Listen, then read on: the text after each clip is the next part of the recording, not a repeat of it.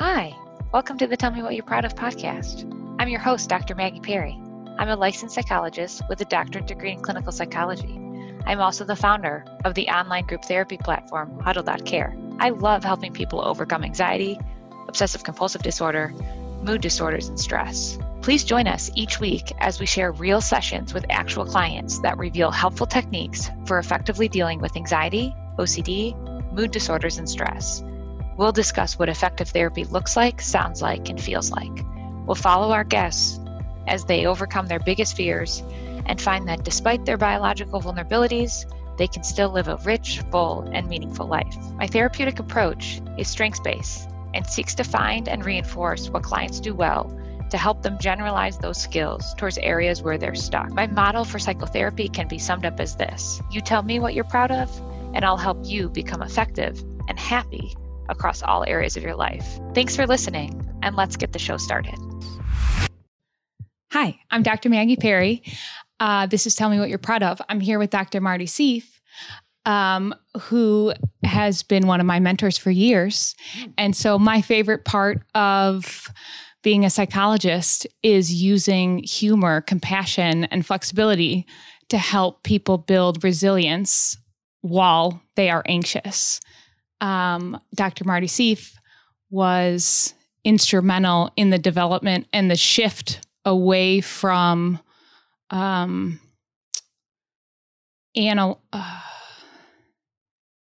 know what? Actually, I'm excited to talk to you. Great to be here. About I don't know what I really don't know what I've been instrumental in some way. But I know that during the course of my career, I saw a big shift in the focus of anxiety disorder treatment. When I started out, the primary form of treatment was analytic. Basically, people said, there's something that's causing this problem. We have to figure out what causes it.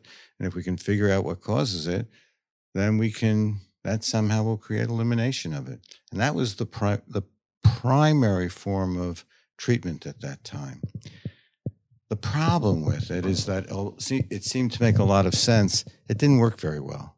And people would comment about the fact that people who had significant anxiety disorders were often lifelong patients. There was one fellow who was the head of the Department of Psychiatry where I worked who said, well, very anxious patients are like annuities. They stay with us for their entire life. They're great patients, and they help us pay for our retirement. Now, that's a joke, but the fact is that pretty soon people started realizing that that was not the best way to treat people with anxiety disorders. And in the 70s and 80s, there was a whole bunch of things that went on that sort of changed that. There was the rise of what was now called cognitive behavior therapy. There are a number of people who kind of did that around the country. Some of them are very famous now. Some of them are not particularly famous, but they were innovative. And there's also a rise of something called the consumer movement, where the consumers, the old patients, were saying, wait a second, we're doing what we should be doing. We're paying our money. We're seeing the people. We're not getting better. So something has to be done that's better. And eventually there was a rise of organizations and consumer movements. They all came together and started to change the way that we looked at anxiety disorders and how to treat them. And there's been a number of kind of stepwise kind of improvements in treatment over the years went on. And we're now in the midst of another step at this point. And my guess is another 10 or 15 years, there'll be yet another step in terms of understanding it, because there's still a lot of people who need help but can't get help. So can you be more specific about what has changed? Well, it's a big question. It's a big question. So number one, the whole approach has changed, from an analytic approach to what's today called a cognitive behavioral approach, where essentially people are looking at not so much what causes these things. It's a whole different view of psychopathology, really, but a sense of it's irrelevant sort of initially what causes it. The idea is let's try to figure out how to reduce anxiety. I guess that's the word we use. And initially, anxiety was considered to be, in the model of what's now called cognitive behavioral therapy, anxiety was considered to be a maladaptive response, a bad habit.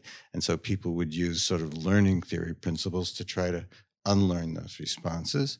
At some point, when sort of what's called second wave cognitive behavioral therapy came along, people said, well, there's some cognitive component in thoughts. If you can change the thoughts, you can change the way that you feel. And that sort of took a lot of time. And now we're in the midst of what's a third wave, or sometimes called ACT type of perspective, which is more like, it's not so much what you're feeling or what you're thinking, it's how you feel about what you feel, or what you think about what you think in some way. It's the way that you receive the emotion, the way you experience it in some way. And that might seem a little elusive to people who are new to that concept, but my guess is that people who work with you and listen to you and deal with you, probably it's very familiar and just kind of repeating the same thing, or in a different way, hopefully. Yeah, so I think people are definitely very familiar with what you were just saying. So from your perspective, is all the other stuff wrong? So the question is, are the other things wrong? I think a better term to use is that they are either poorly timed in the sense that people have a great desire to learn about themselves, and that's what analytic, more dynamic therapy tries to do. I think there's a place for it in therapy. It may not be the way to overcome a significant anxiety disorder, but there's a place for it at the right time. How come? Why isn't analyzing using more psychoanalytic concepts the way to overcome a significant anxiety disorder? Well, first of all, there are smart people who would say that it is, so I just want to tell you that I'm probably representing at this point a significant perspective, but there's probably people who are thoughtful people I respect who would say it is the best way to do it. From my perspective, there are times where analyzing something actually inadvertently, without getting into a lot of detail, reinforces the aspect of the anxiety disorder. If you're talking about a person who has, for an example, an obsession, an obsessive thought that upsets them in some way, and you spend a lot of the prevailing view among that I hold, and I think a lot of people hold, and is probably consistent with what we know about neurology and neuropsychology at this time, is that these are just sort of junk thoughts that kind of pop up from time to time, and the way we deal with them has to do with how upset we get with them. And if we begin to analyze them and talk about why they happened there and why they're going on at that time, then we're essentially engaging with them and giving them more due than they should. I tell people who get frightened by their thoughts, look, your imagination just beats you up, and you have to learn how to be less beaten up by your imagination. One way is to somehow learn how to engage with it less. And importantly, to determine which thoughts are really important to think about and which thoughts are important to let pass by. That's a hard one. Yeah. And what to do when you're made very frightened by it, because the whole other part of it is how anxious you make by it. Yeah. So let's talk more about that. I'm smiling because Sally also used junk. That they're just junk thoughts, which completely makes sense. Well, the reason Sally and I use the same thought, Sally and I do a lot of writing, and I copy a lot of her terms, really. So whatever things that I say that Sally also says, basically I'm inadvertently copying from Sally. Okay, she's the smart one of our team. It's true. I feel that way too. You're not alone. Okay, so back to differentiating between junk thoughts and important ones, or managing the distress that you have when you have junk thoughts, sticky thoughts. What can you tell us more about that? Well, I'm going to expand that question, okay? Because I think that this has to be that close to me in some way. Does it needs to be that close? Okay. No. I'll try to hold it. Okay. Let me try to expand that. I think if I think about what I do as a therapist, and I am very fortunate. I love my job. I really am. I sometimes think I can't believe I get paid for this, but don't tell patients that because, I don't want them to think. I feel the same way. Yeah. Okay. One of the things is I realize that people inadvertently start to look at anxiety in a way that locks them up. And I know that from my personal experience. I tell people, I was very anxious when I was younger, and I pretty seriously tell people I turned my disability into an okay career. So I know what it's like from personal experience. And what happens is that the process of therapy is somehow trying to get people to look at anxiety from a different perspective, because they look at it from this way and they can't see any way to get around it. And I say, come over here and take a look at it from this. And they say, oh, I see something that I can do. And I say, come over here and look at it from this perspective. And they say, oh, now I can see something in some way. So it gives them the opportunity to begin to get unlocked from the effects of anxiety. Okay. So what that is, and the main component, which sounds so simple, but it's really, really complicated, because people generally, by the time they come and see someone like me who has a reputation as being an expert in the field of anxiety disorders, they essentially say, okay, I want techniques. I want some way of handling things in some way. Or like coping skills. Coping skills. And, and I don't say necessarily this to them because I think it's an honest question that they ask, but, you could read about coping skills in Redbook magazine. You don't need to do a consultation for someone, and pay money. We don't know what Redbook magazine is. Oh, that's my age. Redbook magazine doesn't exist anymore? Okay, you could do it in, tell me a magazine that still exists. BuzzFeed. But no. Come on. I mean, one that used to have like a paper version. Is there a Teen Vogue? Okay, is there a Teen Vogue? Yeah, Great. sure. Okay, good. Whew. Okay, I don't know how that came out. But, something that, okay, BuzzFeed, I'll do BuzzFeed, but you know what I mean. You could just read those things. The real important thing, getting back to the point, the thing that's most important, most subtle, and most difficult, I say to people, what we have to do is give you a massive attitude change. Very hard to do. And the attitude is that inadvertently, the attitude change is that you are fighting these feelings, and all the rules that you're used to in dealing with things in life change when you're coping with anxiety. So one of the things that, David Carbonell likes to say is that in general, in life, we're used to the fact that the more effort we put into something, the greater the chance of succeeding in some way. And that's a lot of the people who come to see us, they're working really hard to get rid of their anxiety. But if you kind of show them that there's a different perspective on it and change their attitude, they say, wait a second, actually, the rules are different with anxiety. Effort works backwards when you're dealing with anxiety. The harder you try to shake it, get rid of it, push away, banish it in some way, the less successful you're going to be. So that's a big attitude change that goes on. And really what we're doing is telling a person that the most efficient way, the most direct way to become less anxious, to be less constrained by whatever anxiety you have, is initially to take an attitude of acceptance, which is one of the paradoxes, one of the many paradoxes that grapple with anxiety. But the notion is, in some way, that when you feel this feeling, it will pass by most quickly. You will get used to it most quickly. Perhaps there's some evidence to suggest you will create new brain circuitry that allows you to inhibit the sense of intolerability of that feeling. If you allow it, stay with it, let it be by itself, watch it, float with it, any metaphor. It's a hard thing to do because in a sense, your brain is saying, part of your brain is saying this is a real emergency. Another part of your brain is saying, no, it's just bluffing me in some way. And you're trying to stay in that situation. It's a big leap of faith.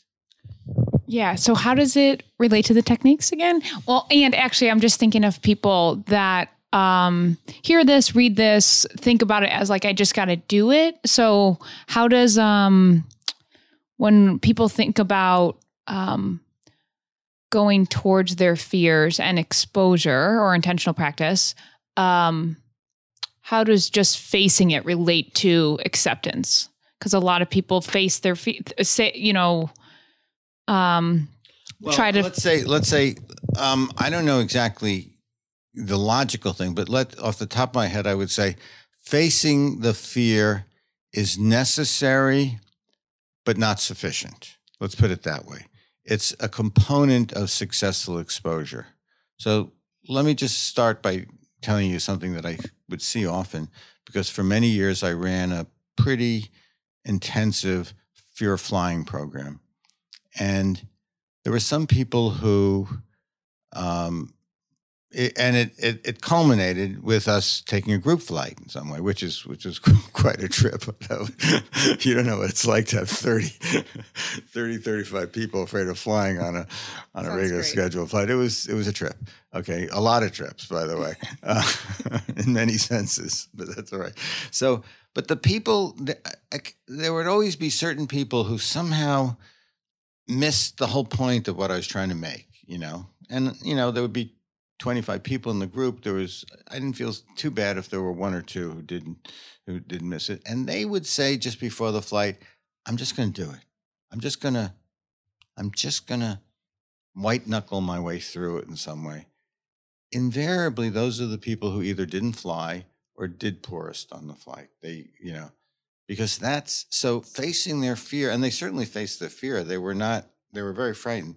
So these were people. So when I say facing the fear is necessary but not sufficient, for exposure to work, there are a number of criteria that need to be determined. Number one, the exposure has to be willing. Okay, someone can't tie you up and throw you someplace and say, this is the exposure that you want, because you're just going to fight it, okay? And that's not a good attitude of acceptance, to fight it. Number two, it has to be manageable. And what I mean by that is there has to be some sense that whatever you feel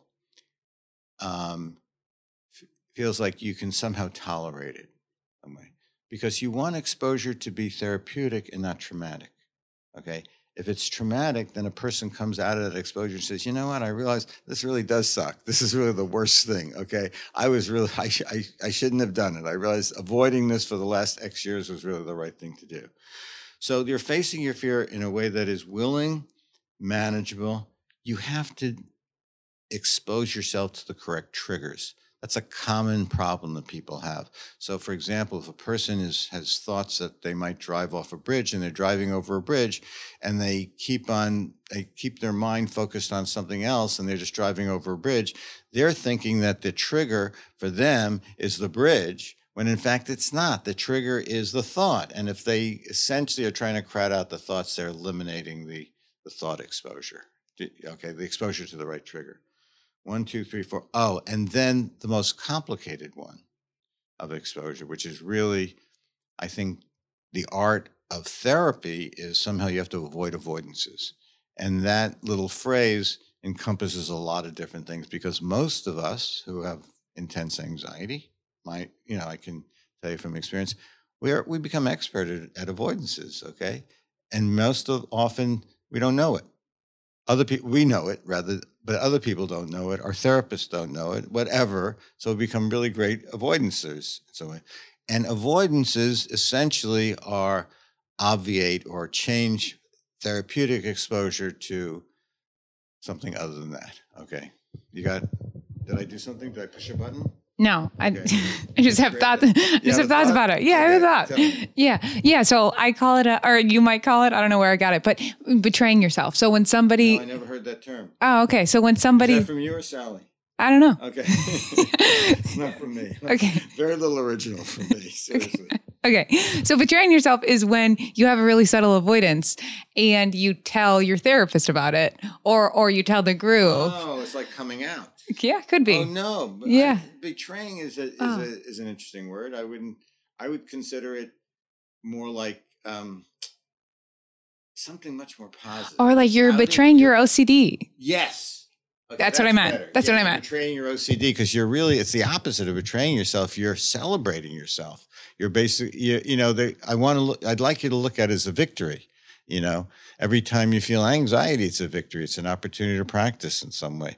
And that's another thing that's part of the attitude change, that essentially the name of a game of anxiety is avoidance. People want to avoid. And what you're trying to do as a patient, but certainly as a therapist, you're trying to inculcate this attitude is to say, no, what's really good is to feel anxiety. And you could be really kooky about it. If you take the right attitude, I often tell patients, listen, a day without anxiety is like a day without sunshine, because every day gives you an opportunity to practice, and I kind of believe that in some way, and patients get into it. They'll come in and they'll say, well, you'll think this week was really good. But it was really I did not, but you will really like it. Okay, exactly. Yeah, okay. I like that a lot. So I think one of the subtle avoidances that when we're trying to avoid avoidances is when people get caught in whether it's a mental compulsion or a rumination, they get caught in post-event processing after exposures. So they say, oh, you're talking about after exposures. No, tell me what you mean by that. So are you saying, so they do an exposure, they go home and they think about it? Yes. Well, in particular, for instance, maybe they're doing an exposure to thoughts they don't like. Sometimes going towards a thought someone doesn't like is the exposure, but sometimes people feel drawn into thinking about thoughts. Like once a thought is there, then they feel like they have to keep thinking about it. And so from my perspective, the exposure would actually be distraction, or redirecting their attention while anxious. So I think either. Well, I don't have a clear picture. I'm not sure what you mean by that. I mean, I thought you meant something else. But tell me, I'm interested in that. So the exposure is over. Is that right? They've gone home. Are they doing the exposure is over? The session is over. They're with themselves and they start thinking about having thought about that thought, or what? Yeah, I'm talking about two different things. So the first one that I want to frame up is, I think, often happening with scrupulosity and harm OCD, where the thought is, what if I've hurt someone? And once they start thinking about how they might have hurt someone or whether they're a bad person, staying with the script around that, or staying with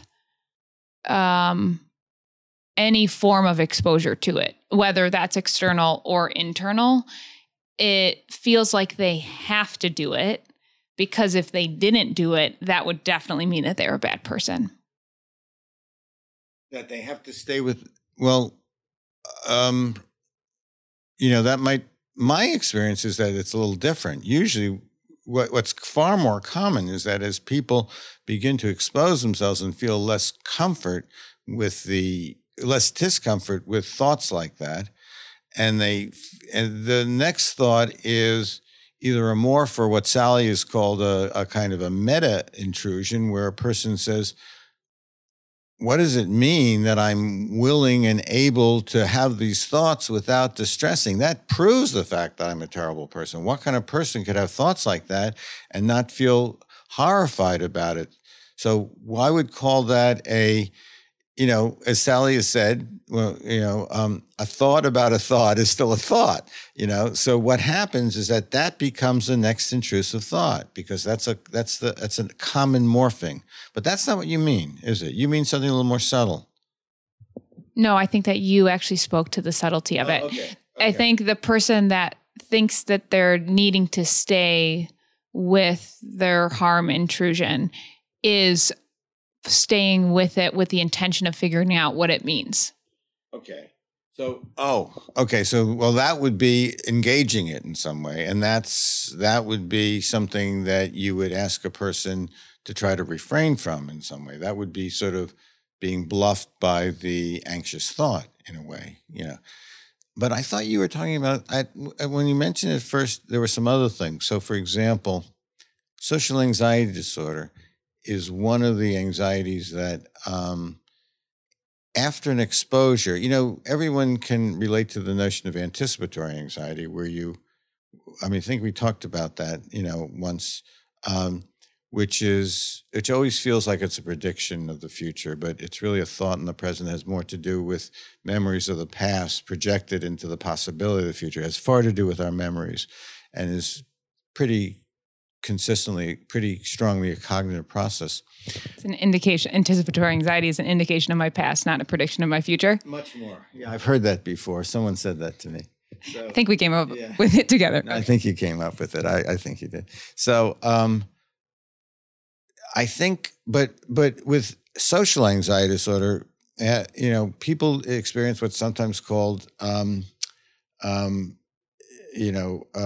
the word slips my mind, where you go back and you kind of it's not anticipate, it's replay, post-event processing. Yeah, but there's a cute word that is used to describe it, where you go back and you say, "How did I do? I shouldn't have done that. I shouldn't." It's but it's essentially a form. It's after the exposure, you go back and it's some sort of post play, but it's Monday morning quarterbacking, but that's not the term. I'll probably think about the term later on, but you can put that in there. If you edit it in some way, you'll just my words and you'll say that. Anyway, so that's one of the things that goes on. And then there's also, I was reading some of the articles by the woman who does all the work on, the woman on the West Coast who does all the work on inhibitory learning. What's her name? Michelle Kraske. Kraske. Yeah. And she talked about how to, one of the ways to essentially get the most benefits out of exposure is that after exposure, not to create as many processes which interfere with the consolidation of the new circuitry in some way. So she says, afterwards, try not to get too distracted. Try to spend time with yourself. Try to keep your mind, a lot of us have these very busy, noisy minds anyway. So try to keep the extraneous distractions as low as possible. And that allows the consolidation, because according to Kraske's theory, there's actually new circuitry that's created, which inhibits the original response in some way. The original anxiety response. I think that's her model for what we call extinction or unlearning or whatever term that's used. She uses inhibitory learning. Yeah.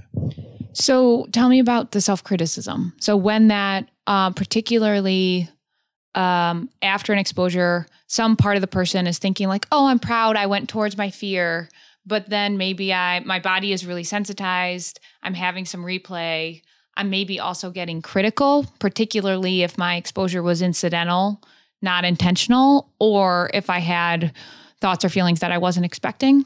So you have any thoughts on, especially when after an exposure, someone is exceptionally self-critical and maybe that's getting in the way of them learning from the experience?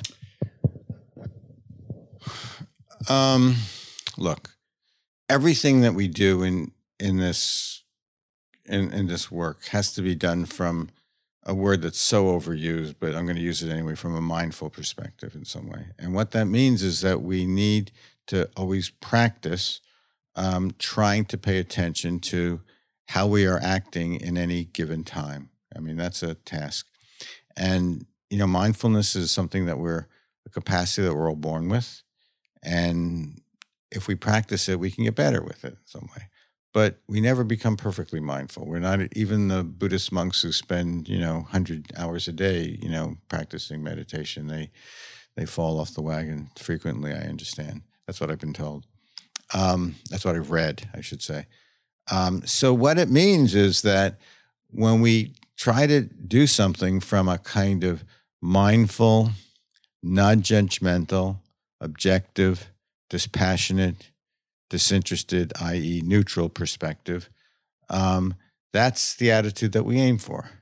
And then when we do it and we find that we had some expectancies, because we all have expectancies, and we start beating ourselves up in some way, the best attitude I can take is sort of to paraphrase what Kabat-Zinn says. He says, when, not if, you begin to stray and beat yourself up in some way, gently or lovingly, he might use that term, sort of bring yourself back to the present in a kind of more accepting attitude. Because what you don't want to do is say, shit, I'm really pissed off at myself. I'm really upset that I sort of blew it in that way, because that's the opposite of the attitude that you want to take. I think there are two concepts there. One of them is that I think part of it is that people are stuck because they're told that effort works backwards. So on one hand, they understand that an effortful approach is not helpful. Most of them catch on with that pretty quickly. But the other hand, to not put effort into it in some way feels lazy.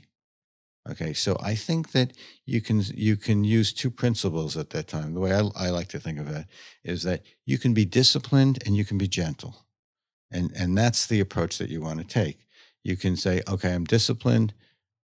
I didn't do that the way I would have liked to have done it, but I can point that out and be clear about that. And I can also try to be gentle with myself to the extent to which I'm able to do that using this sort of umbrella of a mindfulness approach.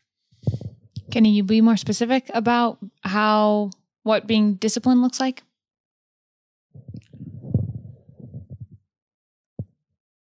It's interesting. I think it makes more sense to look at it from a different perspective, from the opposite perspective, that often people mistake not putting intense effort in something as something that involves laziness or sloppiness in some way. That, in a sense, for example, I can give you one example that comes to mind is that much of what we look at as urgency, when people feel urgency, I think is a manifestation of anxiety. And I tell patients all the time, urgency is rare. If you feel urgency, especially if you feel why am I feeling quite so urgent about this? I'm anxious. If you have crushing pain in your chest, if you cut your hand and you're splitting, if you're spurting red blood, urgent. You don't say, okay, that could wait till tomorrow. You take care of it right away. When something is urgent. Yeah. Okay. But most of the time, the sense of urgency is, if you look at it, it doesn't quite make sense to yourself. That's an aspect of anxiety. So I think it takes a great deal of discipline to slow down and essentially let time pass when you're feeling that, when everything in your body is saying emergency, emergency, everything in your psyche, I should say, and your body is saying emergency, emergency, take care of this right away. It takes a huge amount of discipline to say, no, I'm going to slow down. I'm going to intentionally not address those things. I think that's an example of discipline. I completely agree. And when people intellectually know, because they've heard that that's what they're supposed to do, and then they're having trouble regularly committing to it, how are you gentle about that? Well, I'm not known as the gentlest therapist, okay? I should tell you. I certainly have gentle parts of me, but I don't... We're trying to talk about compassion and mindfulness here. We are. Look,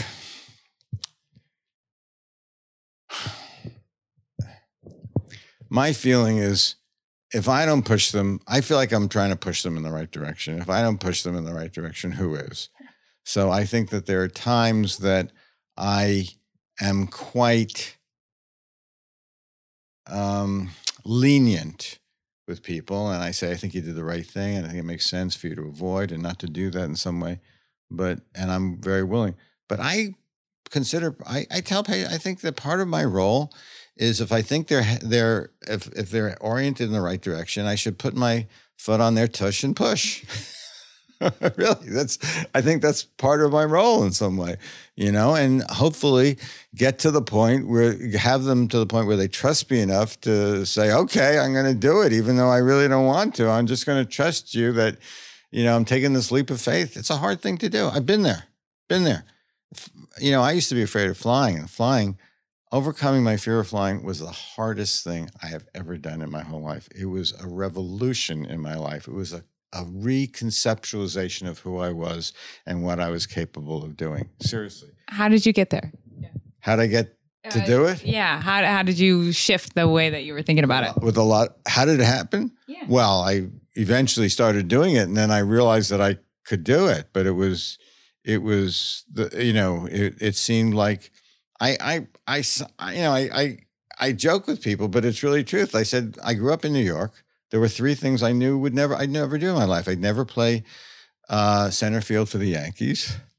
I'd never play center for the New York Knicks, and I'd never fly in a plane. It seemed written in stone in some way. I still haven't played for the Knicks or the Yankees. I think that's gone, but I do fly in a plane now. The other thing I should tell you is that when patients fly, and we fly in a group, and then afterwards we meet once again to kind of go over the experience.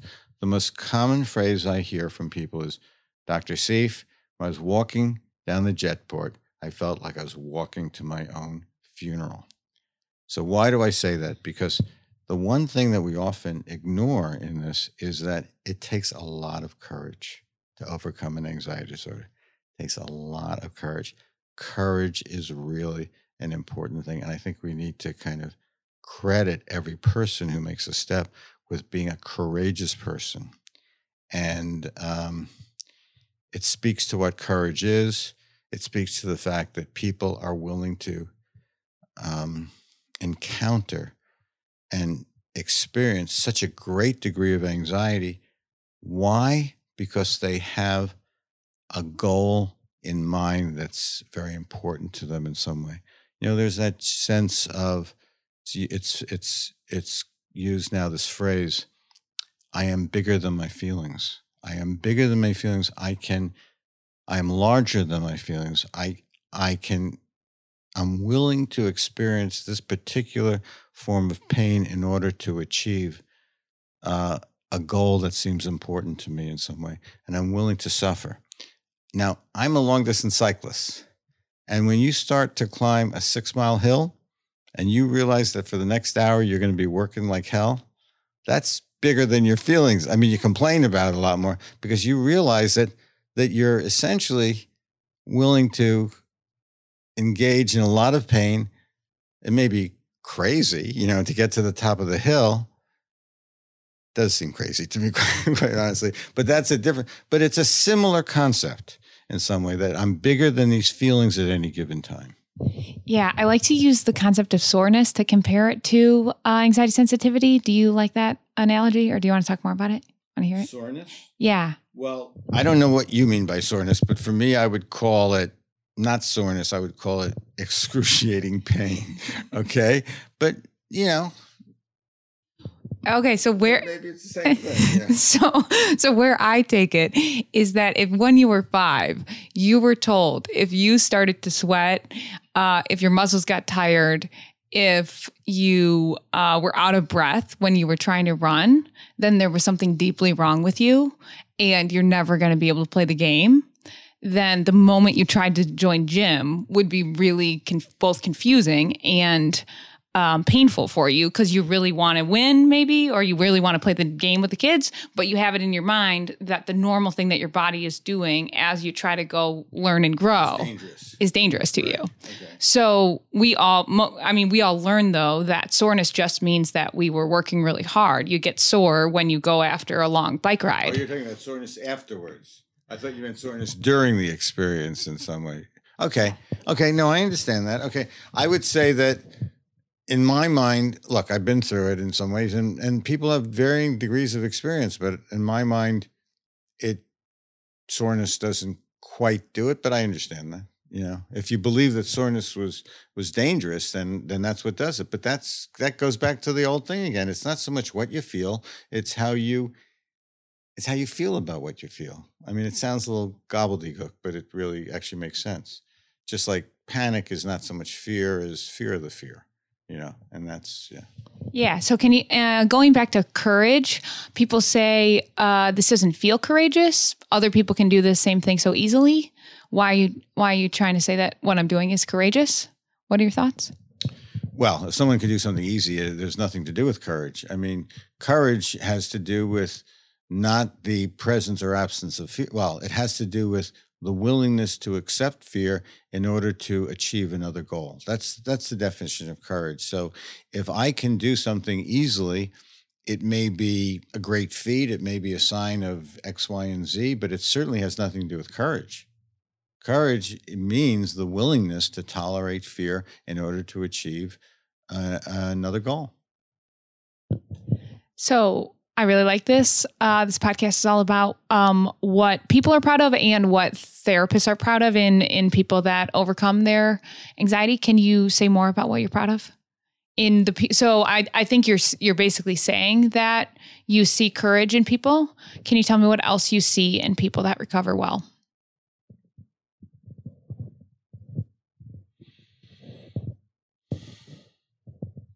Well, I've been doing this for a long time. Okay, so part of it is, as a therapist, the process of meeting people, getting to know them, getting quite fond of some of them, and then if I do a really good job, and they do a really good job, saying goodbye to them. So that's, I don't know if I'm proud of it, but it's part of the process of my job. And occasionally there are people who stick around for long enough so that I kind of almost feel like they're part of a family, a certain way. And I like that. I'm proud of that in some way. Pride. I don't know if I should talk. I'm proud of the work that I do, although I think that I don't do that much. I think that, I just sort of help people look at something. And people ask me, well, how important is your work? And I tell them really honestly, I think, well, there are days that you'd much rather have a good plumber than a good therapist, True. No, I don't know what that means. You know what it means? Oh, so you don't live in a house. You live in an apartment where there's always a handyman. You figure out what it's like when you're alone in your house and your kitchen sink gets stopped or the toilet doesn't flush. You really want a good plumber. Okay, so good plumbers can be really important in some way. I'm sorry if it seems like a random, but it's true. But what I do, I think it's I just sort of fill in the parts that people don't have on themselves. And I think I'm particularly fortunate because I'm pretty skilled at helping put those parts in some way. The other thing we didn't mention about, which I think people watching this are noticing, you have to have a sense of humor. You got to be able to joke about this stuff because it's so preposterous in certain ways. It's so painful and preposterous. It's like we're just getting beaten up by our mind. What's that old saying? The mind is a wonderful servant, but a poor master. So you have to figure out how to turn it into your servant and not let it be your master in some way, because our mind isn't as smart as we think it is in some way. It can really take us in the wrong direction. And at times it's just goofy and stupid in some way. And for those people if I have patients the first or second time I see them, and they may be crying because they're painful, but if they could also laugh and make a joke about it, I know they're going to do pretty well, really.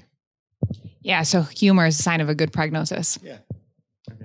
Let me hear what you have to say about a realistic way of thinking about recovery. Given that you started with, working in hospitals where people were either hospitalized or in treatment for their whole lives, we've come a long way in terms of anxiety theory and how we treat things. No. People weren't. No, let me correct that. They were good analytic patients for their whole life. They had anxiety disorders, and they would come to their therapeutic meetings once or twice a week, outpatient.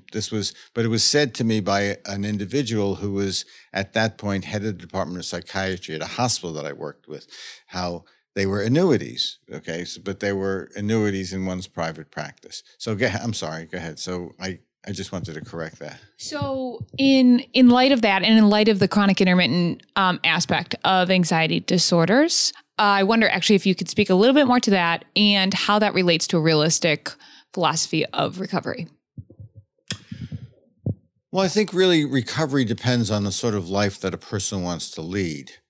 But I think there are a couple of in terms of the more you work at something, the more you can progress towards recovery. And I'll talk about what I mean by recovery in a minute, but I just want to make that point. So if a patient comes in and they say, how much time should I spend with this? And I said, well, suppose you want to become a gold medal Olympic swimmer. How much time do you think you should put into it? Okay. Or suppose you want to learn to be fluent in a foreign language in 1 year. How much time do you think you should put into it?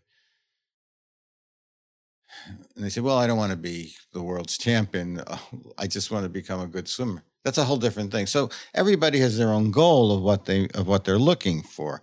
We still haven't defined recovery, but we're knowing that there's some element between the amount of energy and time and effort that you put into it the right way and the results that you get. There's some relationship. That's number one. Number two, it's hard to define recovery, but I can tell you the certain elements about it. Number one, lack of symptoms is not a sufficient definition of recovery, okay?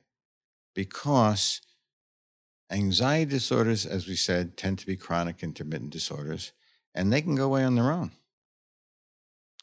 And we don't know why. There's a lot we don't know about them.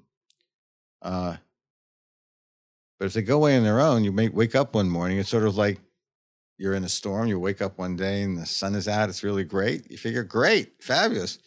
But what's to say that the wind isn't going to shift and the storm's going to blow back again? So lack of symptoms in a situation like that is a kind of a fortunate chance occurrence in a certain way, but it's not recovery. One is closer to so here's the point. When someone feels that a certain emotion, anxiety, or some dysphoric or unpleasant feeling is experienced as intolerable, that's the basis of an anxiety disorder. If the feeling is intolerable, then I have to avoid it, and I find all these ways of avoiding it. So the more confidence I get that whatever feeling I get feels tolerable as opposed to intolerable, the closer I am to feeling to recovery. So if I believe that no matter what happens, I might get anxious, but I can handle it. And the more I feel I can, the more confident I feel I can handle it, the closer I get to feeling recovered. So it's not so much the absence of symptoms, it's the ability of feeling that symptoms are handleable, manageable, or really no big deal. Okay. Yeah. And can I just comment on that? Please. That's not a one-time insight. And that even like having a moment where you're exceptionally willing and then trying to grab it, I think is a trick that people try to grab onto that. So having lots and lots of moments where you feel exceptionally willing eventually becomes a sense of, I know what to do when I get to this space. Let's go even further than that. I hadn't really heard that before. It's a nice description. Anything that feels exceptional in any way is not recovery, because recovery feels ordinary. Okay? That's my default way of doing things. Now we switch. I mean, we could not be symptomatic for a long time and something goes on and we begin to feel it again and we begin to learn it. I feel like it's a way of training our brain to deal with things. And, there was a time about 30 years back where I was really virtually fluent in French. And now when I go to France, I can't understand a thing. I'm still cursed with a very good French language, so people think I could speak, but I really can't. I can't understand anything. So what happens is that we learn things. We learn things and then we forget them in some way. So practice is also an important thing. And I think the 12-step model is a fine model to say, I always have to accept the possibility that I can somehow sort of start reacting in old ways in some way. And always have to allow that and always accept that possibility and be aware of it. And the concept of expect, accept, and allow, which are some of the attitudinal shifts regarding sort of third wave CBT or ACT, whatever, is sort of illustrates that point. Thank you so much for listening. If you felt any benefit from the show, please let us know and share it with anyone you think would also find benefit. As a disclaimer, please consult your doctor or therapist before attempting any strategies shared here. Thank you.